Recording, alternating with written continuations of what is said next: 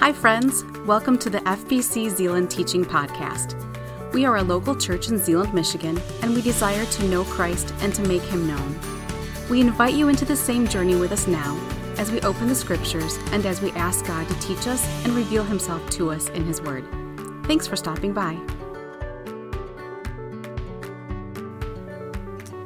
Amen. Thank you for praying with us this morning as we enter into our time of study. I invite you to take a Bible if you have one with you. If you don't have one with you, we have some Bibles available at the back. We'd love to give you one if you don't have a copy of God's Word. That is one of the most transformational things that we can engage with on a regular basis for our spiritual lives. And so as we begin this morning, I invite you to turn to Matthew chapter 11. Matthew chapter 11. We are going to continue talking about the kingdom of heaven, the kingdom of God. It's kind of the same thing here, but we'll just refer to it often as the kingdom. And what it means that Jesus brings in the kingdom and ushers forth a certain kind of way of living and a way of teaching that is very, very unique and special and dynamic within the story of the world and the story of the Scripture. And so Matthew chapter 11 includes one of these passages that deals with the kingdom, and it's a passage that is challenging at times to understand. I want to start by asking you this. Just kind of think in your mind, how would you expect a king to come? Because if we're going to talk about a kingdom, we might as well talk about a king. How would you expect a king to come? When I was about 9 years old, a very famous movie was released. And it's the movie, say it with me, Aladdin. A couple of you know this. I know some of you here and some of you online have actually been to Disney lately too. So maybe you've experienced this in its great fullness. But so the story of Aladdin, I will not give you the whole story. I'll assume that you know it. But there's this guy who begins as a pauper. And he comes in, he finds this lamp, and out pops a genie. And I don't subscribe to the theology of the movie, but for the sake of illustration, here we go. So he wants to be something that he's not. He wants to come into the city as a king or as a prince.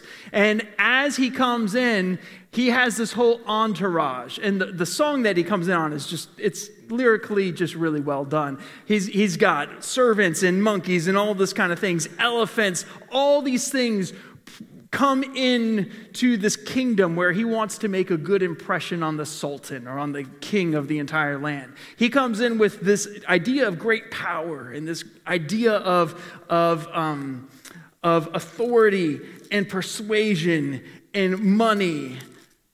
He comes in on an elephant, as you can see, and he comes in expecting a certain kind of response. In the story we're going to look at today, there's this expectation that is placed upon Jesus about how he would come. And that expectation is put there by John the Baptist. And so one of the things we want to think about as we talk about the kingdom this morning is, what kind of a king did the people at the time of this writing expect? And what did Jesus actually come to do? So if you would look at me, or not look at me, if you would look with me, you can look at me too, I suppose, if you want. If you would look with me, please, at Matthew chapter 11. It's a bit of a long passage. We're going to read the whole chapter. If you want to remain seated, I invite you to remain seated. If you want to stand, I invite you to stand with me for the reading of the Scripture. But I know it's a long one, so do what is most comfortable for you. Matthew chapter 11 says this. When Jesus had finished giving orders to his 12 disciples, he moved on from there to teach and preach in their towns. When John heard in prison what the Messiah was doing, he sent a message by his disciples and asked him, "Are you the one to come, or should we expect someone else?" Jesus replied to them. He said, "Go and report to John what you hear and you see. The blind see, the lame walk, those with skin diseases are healed, the deaf hear, the dead are raised, and the poor are told the good news. And if anyone is not offended because of me, he is blessed." As the men went away, Jesus began to speak to the crowds about John. "What did you go out into the wilderness to see? A reed swaying in the wind? What then did you go out to see? A man dressed in soft clothes? Look, those who wear soft clothes are in king's palaces. But what did you go out to see? A prophet? Yes, I tell you, and far more than a prophet. This is the one it is written about. Look, I am sending my messenger ahead of you. He will prepare your way before you.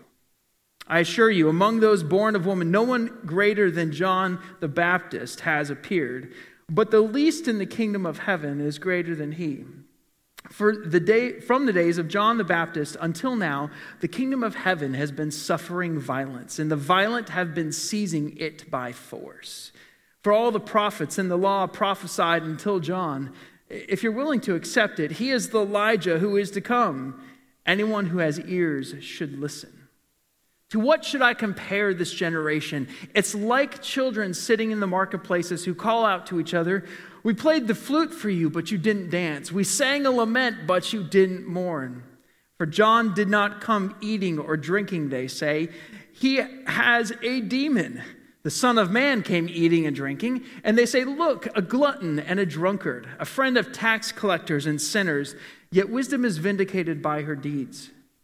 Then he proceeded to denounce the towns where most of his miracles were done because they did not repent. Woe to you, Chorazin! Woe to you, Bethsaida! For if the miracles that were done in you had been done in Tyre and Sidon, they would have repented in sackcloth and ashes long ago. But I tell you, it will be more tolerable for Tyre and Sidon on the day of judgment than for you. And you, Capernaum, will you be exalted to heaven?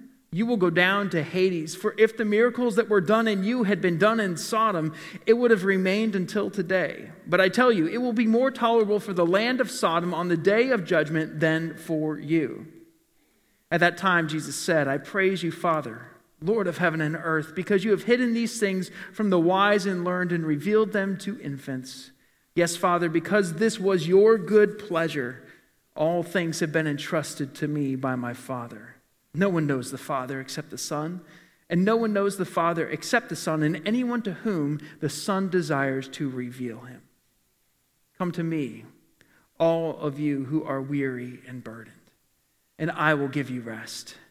All of you, take up my yoke and learn from me, because I'm gentle and humble in heart, and you will find rest for yourselves. For my yoke is easy, and my burden is light. Pray with me, please.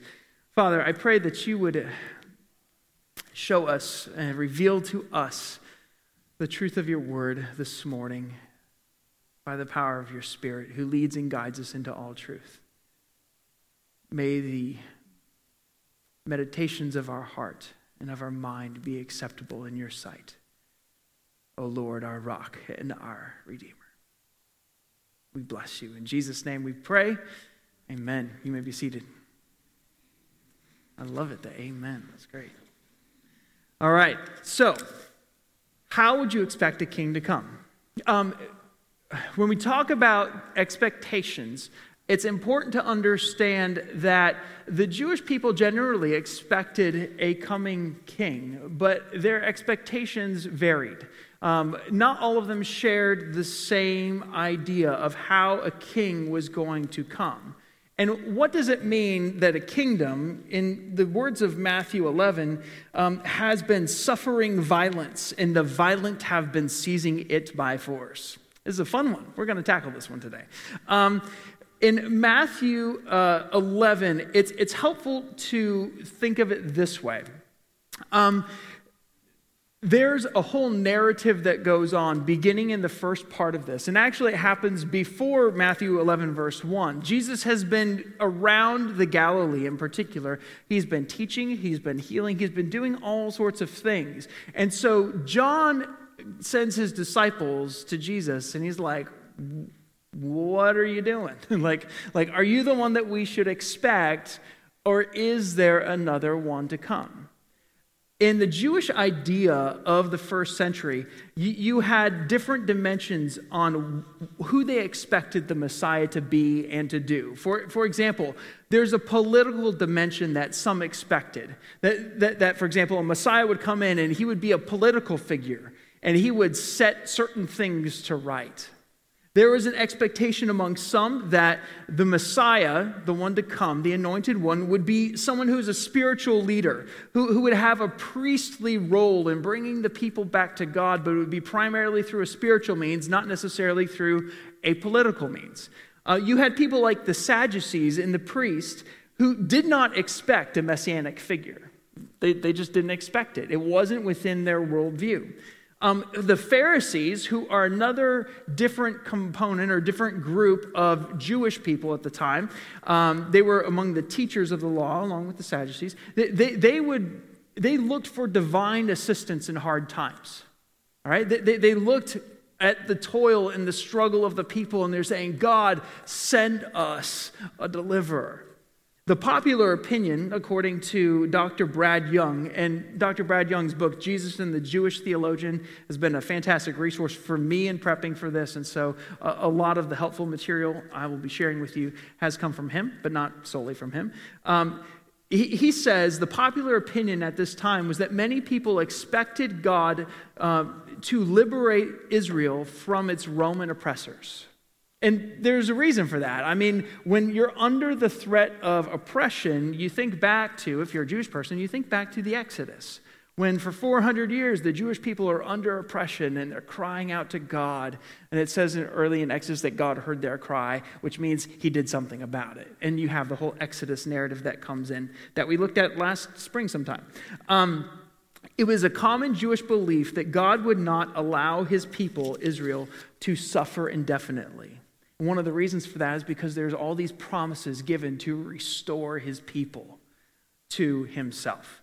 So you have John, and John is in a place likely Machaerus. Okay, this is Herod's fortress of Machaerus. Herod has several fortresses around Israel. He's got one in Jerusalem. He's got one over on the sea. He's got this one. This one is over in what is present-day Jordan. So it's east of the Dead Sea, and as you can see, it's a really tall piece of rock.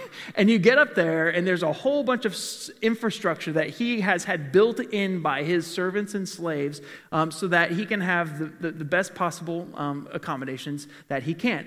This is Jordan, modern-day Jordan right here.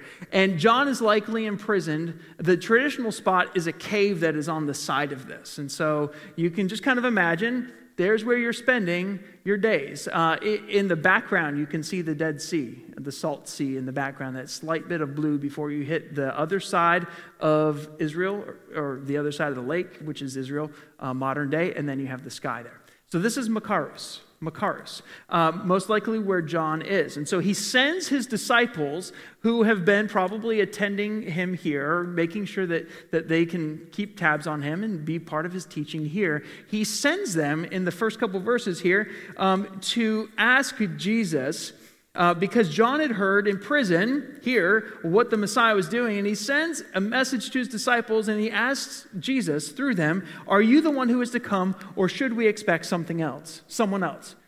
Are you the one who's really the Messiah? And the reason John is asking this is because he had heard what Jesus has been doing.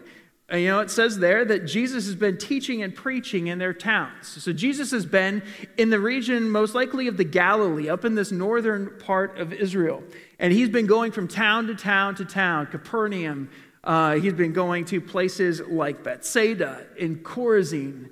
And he's been doing amazing things. If we were to read the previous 5 chapters, chapters 5 through 10, you have the Sermon on the Mount, which is the core of what it means to follow Jesus. You've got very practical ethical demands there. Jesus is teaching, here's how you treat marriage. Here's how you treat honesty. Here's what it means to be a light on a hill that is seen for the culture.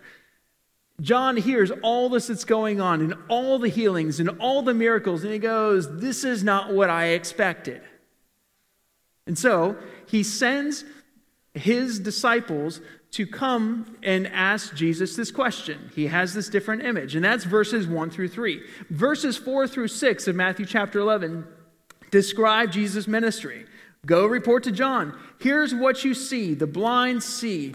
The lame walk. Those with skin diseases are healed. The deaf hear. The dead are raised. The poor are told the good news. All right? That's what Jesus is doing. John likely expected a Messiah, a king, to come in and to set up a rule and a reign and to bring judgment. Because John has been preaching, repent because God is coming back. There is judgment coming for your sin. Now, that's true in part because one day judgment does come.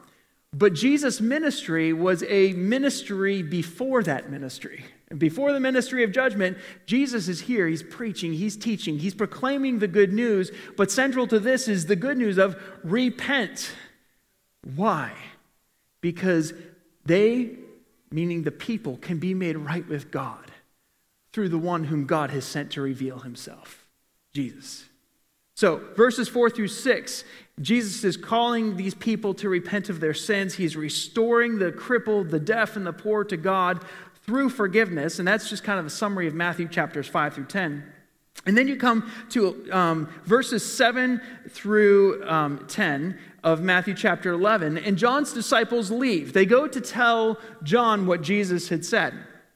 And Jesus then begins to speak to the crowds about who John is, because he wants the crowds to understand, here's John's role in my messianic unveiling. Here's John's role in the bringing of the kingdom to this world.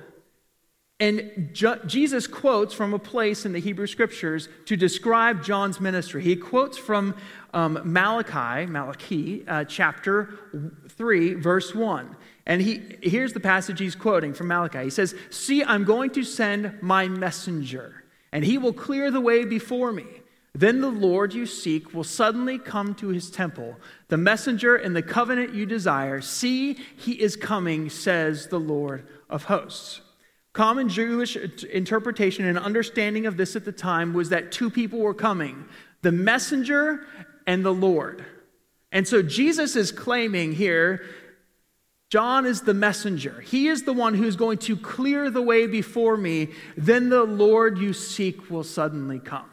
So he's saying John is a part of this inbreaking of the kingdom into the world, but he's not the Messiah. He's the one who is the messenger who comes before the Messiah. There's another passage that is tied with this in thinking about the coming of the Messiah within Jewish tradition, and it's Malachi chapter 4, verse 5. Where it says this, "Look, I'm going to send to you Elijah, the prophet, before the great and the awesome day of the Lord comes." And this matters because Jesus picks up on this in this chapter, and I'm looking for the verse. It is here, though. Love it when your brain goes. Verse 14. In verse 14, he says, "If you're willing to accept it, he is the Elijah who is to come." So Jesus ties John's ministry to that similar to the ministry of Elijah, the one who would prepare the way, the one who would say, repent, turn back to God, which is one of the functions of a prophet. It's to say, you're not following God, turn around and follow him. And so Jesus ties Elijah's ministry to John. So we find then now in verses 7 through 10, he's walking through that this is not just a prophet, but even more than a prophet. He ties it to Malachi's prophecy. And then he says this in verse 11. He says, "I assure you, among those born of woman, no one greater than John the Baptist has appeared." By the way, he wasn't Baptist like denominationally. Baptist here is actually a word that they didn't translate. It's the word baptizo. It's where it comes from in Greek, and it literally means to dip or to immerse. And so you could call him John the Immerser if you wanted to. Just wanted to let you know he's not necessarily Baptist, but he does officiate and preside over people's baptisms, which are immersion in the Hebrew understanding and practice. So that's a little extra for you today. So we come to this. No one greater than John the Baptist has appeared, but the least in the kingdom of heaven is greater than he. From the days of John the Immerser, John the Baptist, until now, the kingdom of heaven has been suffering violence, and the violent have been seizing it by force. Okay, this is an interesting phrase, and you have to ask yourself, what does it mean that the kingdom is suffering violence and the violent have been seizing it by force? What is Jesus talking about here? What is he tying this to? I gave you all that background information to begin to lay a foundation for this.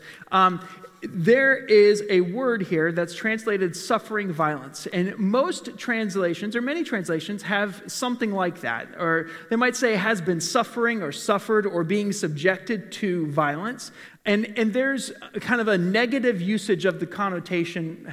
There's a negative usage of this word here. You go like, oh, we're suffering violence, and it's this strong, powerful word that you take negatively. There's also a positive perspective to this word, and I'll share those words with you in just a minute.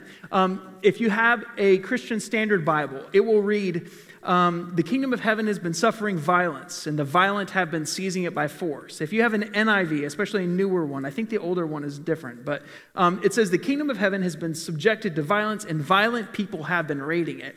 We come to the New Living Translation, and it says the kingdom of heaven has been forcefully advancing. In fact, in my Bible, I have a footnote that says you could also translate it forcefully advancing instead of suffering violence.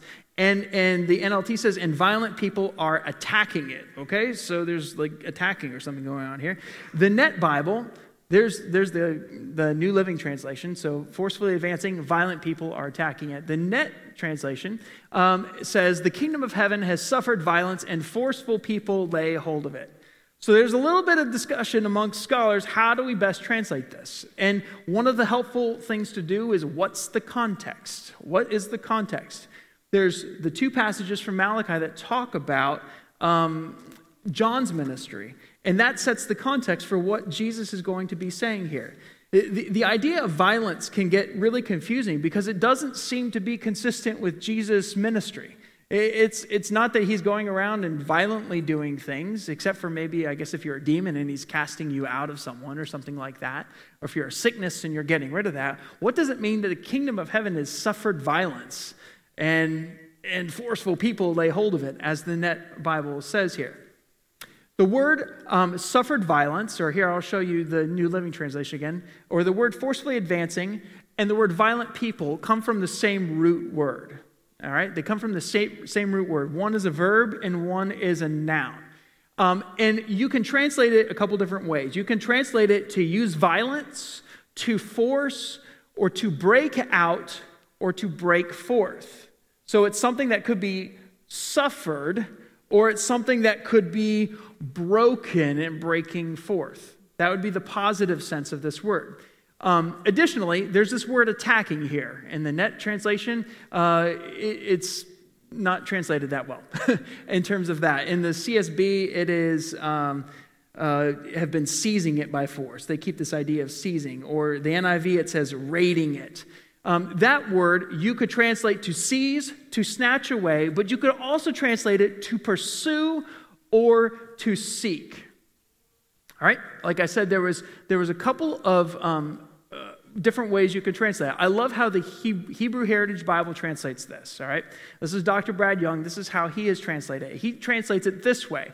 From the days of John the Baptist until now, the kingdom of heaven breaks forth. It breaks forth. And those breaking forth are pursuing it. We have to ask, what is the kingdom of heaven? It's not necessarily something that is coming in and just pounding things in a negative connotation, but it is something that breaks forth and it comes in forcefully, and it comes in forcefully with the power to heal and the power to forgive. These are the things that Jesus is doing, that Jesus is bringing. And part of this context that helps us understand this is Malachi, and understanding these two roles of John the Baptist and Jesus. And there's one more prophetic passage that describes the coming of the Messiah, and it's this. I will indeed gather all of you, Jacob. I will collect the remnant of Israel. I will bring them together like sheep in a pen, like a flock in the middle of its fold. It will be noisy with people. One who breaks open the way will advance before them. They will break out, pass through the gate, and leave by it. Their king will pass through before them the Lord as their leader. This is a passage that's talking about the coming king, the Messiah.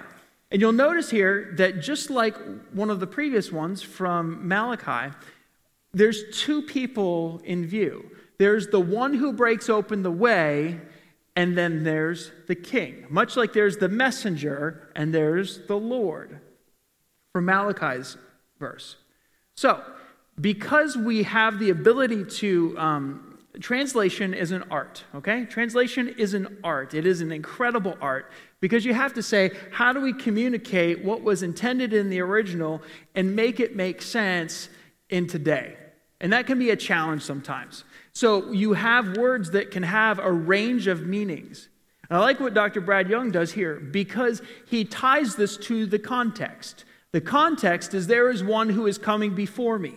John the Baptist, Jesus says. He's the one who's like Elijah, the one who's coming to inaugurate the kingdom. He says in verse 12, from the days of John the Baptist until now. So he's noting that something significant has changed with the coming of John, telling the people of Israel, repent because your king is coming.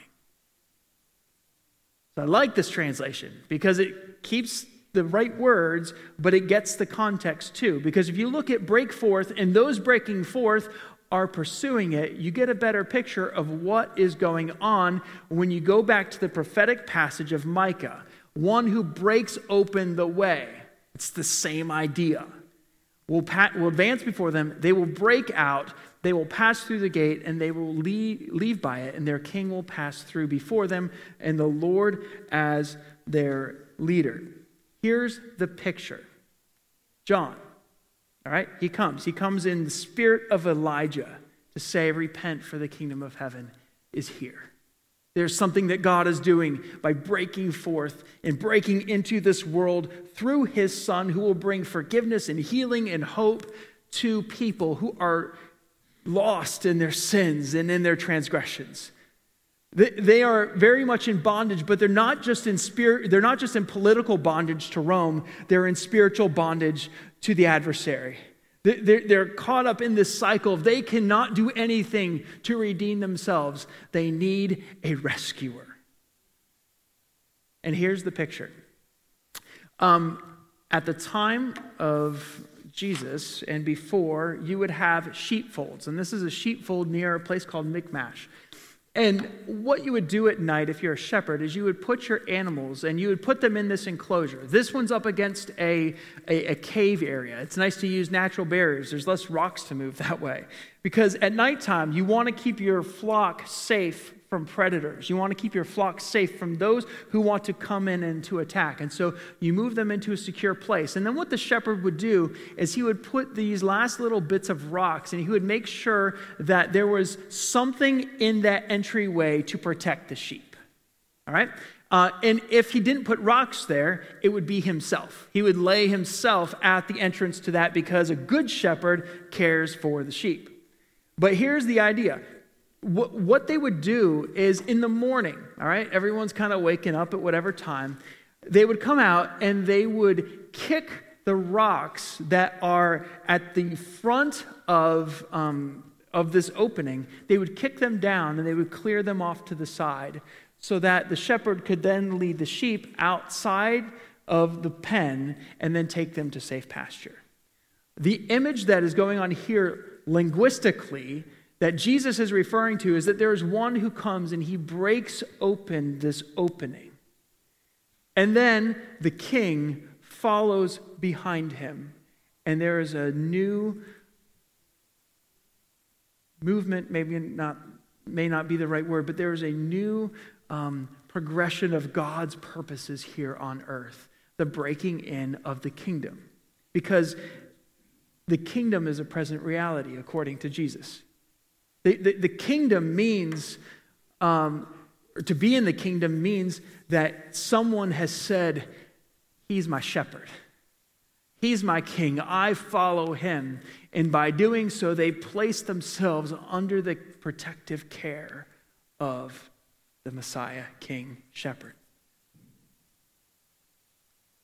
In other words, to experience the fullness of Jesus' kingdom now, or to live in the fullness of Jesus' kingdom now, means to follow Jesus and to allow him to be our shepherd, to teach us who we are, to teach us what we should value, and to lead us and empower us by his Spirit to pursue him with everything we have. The kingdom of heaven breaks forth, and those who are breaking forth are pursuing it, meaning that they are pursuing the kingdom in every facet of their life.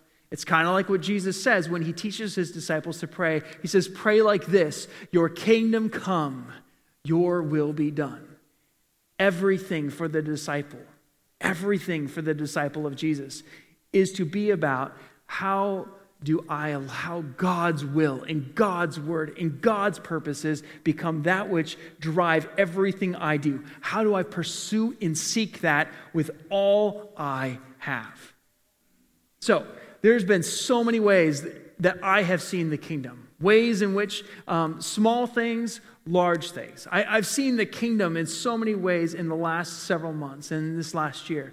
I've seen it as families have gathered around the scriptures. And I have this conversation sometimes with them that during this time that's been a little weird, they've enjoyed and experienced a closer time together as family than they ever have before. Because a lot of the other things have been stripped away. They gather around God's word. They disciple their kids. They read the scripture together. They have renewed relationships. That blesses my heart, and that is the kingdom at work. Other ways I've seen the kingdom. I've had students come and ask the question, what Bible would be good for me to read? Because they want to read and they want to engage and they want to learn God's heart and God's word. Man, that's part of the kingdom. Digging in, pursuing what God wants, God's will, God's way for your life. I have friends who are following God's leading to sell their home, to be a part of an RV camping ministry. They're currently in Arizona. Man, their timing is something, right? But they're currently in Arizona, maybe even joining us on the live stream today. They're jumping into God's kingdom because God wants them to follow. And they say, Lord, how do we follow? How do we follow faithfully? I've got friends who I'm working with who are getting ready to be married. What a fun time. And it's been fun to see them in our first couple times together wanting to place God as the first and most important thing in their relationship. Man, what a blessing. Invest in that. Just dig in because that's a part of living the kingdom. It's part of pursuing the king. I have a mission partner of ours here at church who is pursuing a very unconventional way to bring the gospel to places that we cannot generally get into without having legitimate business. He's pursuing the kingdom. You wouldn't think it sometimes because you're like, what are you doing? And then he begins to tell you, this is the reason I'm doing this, because it gives me an in to have a meaningful relationship about Jesus with a people who has not heard that he loves them dearly. We have friends who have chosen to love and to bless close friends and family, even despite differences. See, where the kingdom shines is when self becomes less and Christ becomes more. When we begin to live out, by God's grace, the principles of his word and say, God, may your kingdom come. God, may your will be done on earth as it is in heaven. In our passage, we go to the next section here, beginning in verse 16, and Jesus starts saying, to what should I compare this generation? It's like children sitting in the marketplaces who call out to one another, we played the flute for you, but you didn't dance. We sang a song, a lament, but you didn't mourn. And he says, John came eating and drinking, and you call him one who has a demon. And yet I've come, the Son of Man has come, eating and drinking, and you say he's a glutton. He's a drunkard, a friend of tax collectors and sinners. So they look at John and they're like, the guy's way too conservative, he's way too strict. And then they look at Jesus and they go, wow, he's way too liberal. What's going on? I don't mean that in the political sense. I mean that in the social sense, or the time of that time. Yeah, you know what I mean. Their vision of the Messiah was a certain way. but it wasn't the way Jesus came. Now, Jesus came in fulfillment of the Scriptures, but their understanding needed to be corrected a little bit of what Jesus was here to do. Sure, Jesus is going to come and he's going to judge. That is one day.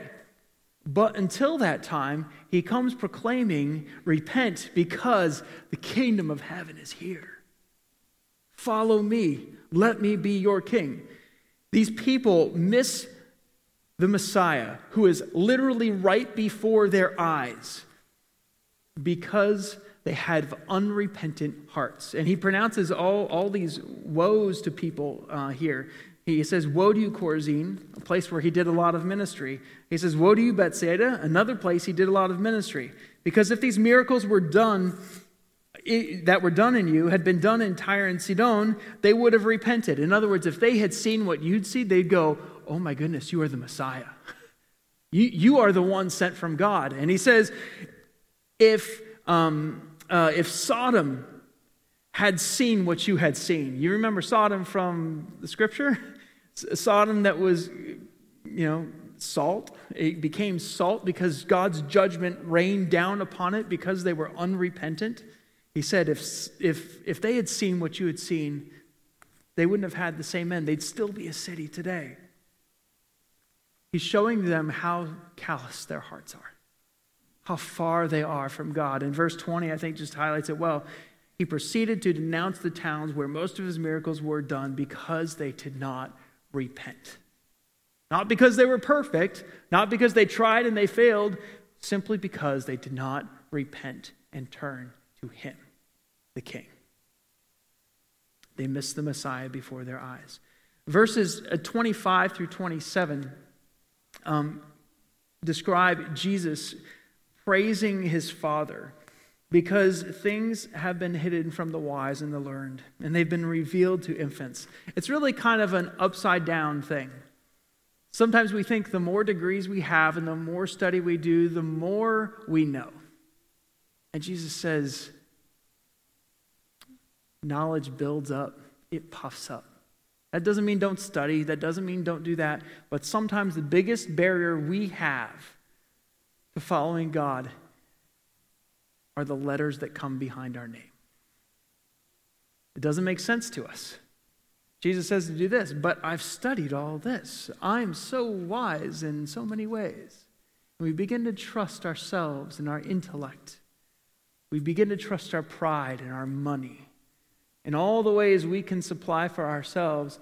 And yet Jesus' kingdom is revealed and learned to young people, to infants. And he says, yes, Father, because this was your good pleasure. All things have been entrusted to me by my Father, because no one knows the Son except the Father, and no one knows the Father except the Son, and anyone to whom the Son desires to reveal him. Jesus came to reveal the heart of the Father. I'm often humbled. One of the people in our community group is my friend Mariana. And Mariana has Down syndrome. And one of the things I am just humbled by, and she's not here this morning, but one of the things I'm humbled by is when I see her worship. It almost brings me to tears. I have to look away because I see a young woman who is so in love with the Lord and engaging with God on a way that I don't always fully comprehend. But there's something that God reveals to her with great power and great love. That as you look at her sing, you go, she gets it. She gets it. She gets it in a way that I miss. Because the way of Jesus is one that is revealed not to the wise and the learned and proud primarily. It's revealed to those who recognize their desperate need of a Savior. And that's Jesus' message in these closing verses. He says, come to me, all you who are weary and you're burdened. He says, come to me. Come to me. He doesn't say, come to church. He doesn't say, come to the temple. He doesn't say, come to your friend. He doesn't say, come to the best help resources you can find. Not making light of good help resources. But he says, come to me, you who are weary and you are burdened. He says, I will give you rest. See, in Jesus we learn the identity and the character of God. He promises, he says, I will give you rest. Are you burdened? Are you weary spiritually today? Jesus says, come to me. The idea behind the word burdened here, you don't have to turn there now, but you can go to Luke 11, where it talks about how the religious leaders like to place extra burdens upon the people. Do this, then you'll be made right with God. No, do this, and do this, and do this, and do this, and do this. And all of a sudden, all the weight of the rabbinic laws came down upon the people. And instead of knowing that they're dearly loved by God, they're burdened by all these things they have to do to be made right with God. Jesus says, come to me. You're weary, you're burdened, you're heavy laden. Your passage might say, he says, I will give you rest. He says, take my yoke upon you and learn from me. Now it's interesting. There's a rabbinic phrase in, I think it's in the Mishnah. I should have written it down. I think it's in the Mishnah, which is a collection of writings from the rabbinic period.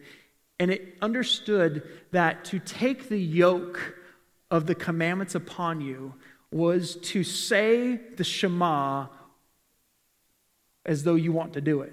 The Shema, Hear, O Israel, the Lord is our God, the Lord alone. Jesus says, take my yoke upon you and learn from me. So you can understand here, the yoke of the kingdom of heaven at the time of Jesus is to take Jesus' commandments upon you. He says, take my teaching upon you.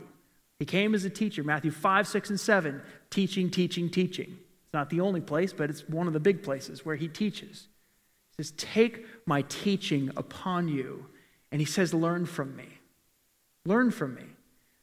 Sometimes we may think that a yoke implies no work. A yoke is hard work. Look at these donkeys. Yes, a donkey and an ox, I believe. Hard to tell from the distance here. They have a yoke around them. They're fitted together. Every yoke was modified or made for that particular animal, because how one animal's neck worked was not how the next animal's neck worked. And so they'd make these particular so that they could pull the load that has been given them the most efficient way. Jesus says, take my yoke upon you and learn from me. Take my teaching upon you. It's not a call to inactivity. It's a call to hear Jesus' teaching and to follow. Right? It's a call to be obedient. But he says, in this you find rest. Learn from me, because I'm gentle and humble of heart. There you find rest for yourselves. And he ends by saying, my yoke is easy. Worship team, you guys can come on up. He says, my yoke is easy. Easy here means kind, loving, and gracious. The things that God gives us are gracious. Sometimes we may not feel like they are. We take upon these yokes of what Jesus says to forgive, to love, to follow. And it can be really challenging sometimes, but Jesus says, my yoke, it's easy, it's kind, it's loving, it's gracious. It's what God has given us to do in his kingdom for his power and for his glory. But here's the amazing thing. While it may feel overwhelming, he not only gives us the yoke, he gives us the power to pull the yoke and to do what he's called us to. In Christ's strength, the work he has given each one of us here is something he has rightly matched for where you are. Rightly matched for where you are. But here's the thing. If we try to work outside of the strength he gives, outside of the power of his Spirit, this looks a lot more like hard, back-breaking work. But with Christ, it's like what Paul says, I think it's in the book of Philippians, through Christ, we can do all things through him who gives us strength. Jesus says, my burden is light. Animals carry big burdens. But with Jesus pulling with, my burden is light. Jesus says this, my burden is light. And William Barclay says it this way. He says, as a rabbi had it, my burden is become my song. He says, it's not the burden that's easy to carry, but it is laid on us in love, meaning it is meant to be carried out in love. And love makes even the heaviest burden light. When we remember the love of God, when we know that our burden is to love God and to love one another, which are the two greatest commandments that Jesus says, then the burden has become a song. There's an old story, Barclay says, which tells how a man came upon a little boy carrying a still smaller boy who was lame upon his back. That's a heavy burden for you to carry, said the man. That's not a burden, came the answer. That's my wee brother. The burden which is given in love and carried in love is always light. Why? This is my addition right here.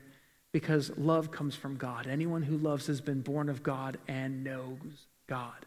We love because God has first loved us and has given us himself and his Spirit to love one another. Let me close with these two questions. What burden are you trying to carry today? What burden are you trying to carry that God wants to carry with you? Maybe it is that you're carrying a burden you don't need to be carrying. Maybe God has called you to something else. Drop that burden and allow Jesus to hook you up to his yoke. Allow him to be the one who leads and guides you. The power to shoulder burdens comes from the Holy Spirit. The decision to shoulder the burden is ours. The kingdom of heaven is God's active ruling in the life of a person who repents and trusts Jesus. You may be here today and you may not have a relationship with Jesus. And I just want to tell you, you cannot make God love you more than he already does. He absolutely loves you. And he wants to be in relationship with you. He wants to be your shepherd. You are loved because you are created in God's image. Your personal standing, your academic achievements, and your abilities have nothing to do with God's love for you. You are loved because God desperately loves you. For no good in and of ourselves, God said, I love that person. Hear those words. Jesus says it this way, for God so loved the world that he gave his one and only Son, that whoever believes in him shall not perish, but have everlasting life. It's my prayer that you would experience that everlasting life today. And if you've never experienced that or never made that decision, I want to just invite you to pray after me this morning. If you have made this decision, I invite you to recommit your life to the yoke that Jesus wants to give you. Not pulling in your own strength, but pulling in the one who gives you the strength through his Spirit. But if you're not a follower of Jesus, as we head to communion here in just a minute, I invite you to pray these words after me. Let's pray together. Dear Jesus, forgive me for my sin. I believe that you died and you rose again to pay the penalty for my sin. And I trust you and you alone to save me from my sins. Lord, thank you for forgiving me and for making me holy. Thank you for giving me your Spirit to live for you. Amen. We're going to move into a time of communion, and communion is a celebration of what Christ has done for us, his body broken and his blood poured out for our sin. And so we have elements here. If you're in person with us right now, they're double stacked. I always have to remind us of that because I always forget. They're double stacked. Bread's in the bottom, juice's in the top. I encourage you to send a representative of your family to come forward to receive those elements. Take them back to your seat. In a few minutes, Pastor Cameron is going to lead us through communion together. This is a practice and a remembrance for us as a community who follow Jesus. If you're not a follower of Jesus, God loves you and he wants you to follow him. As we do that, we're going to sing. Invite you to just remain seated and to join us in singing. Or maybe you need to pray before God and you need to search your heart and repent of some sin and take care of some prayerful business with the Lord. I encourage you to do that. Thanks.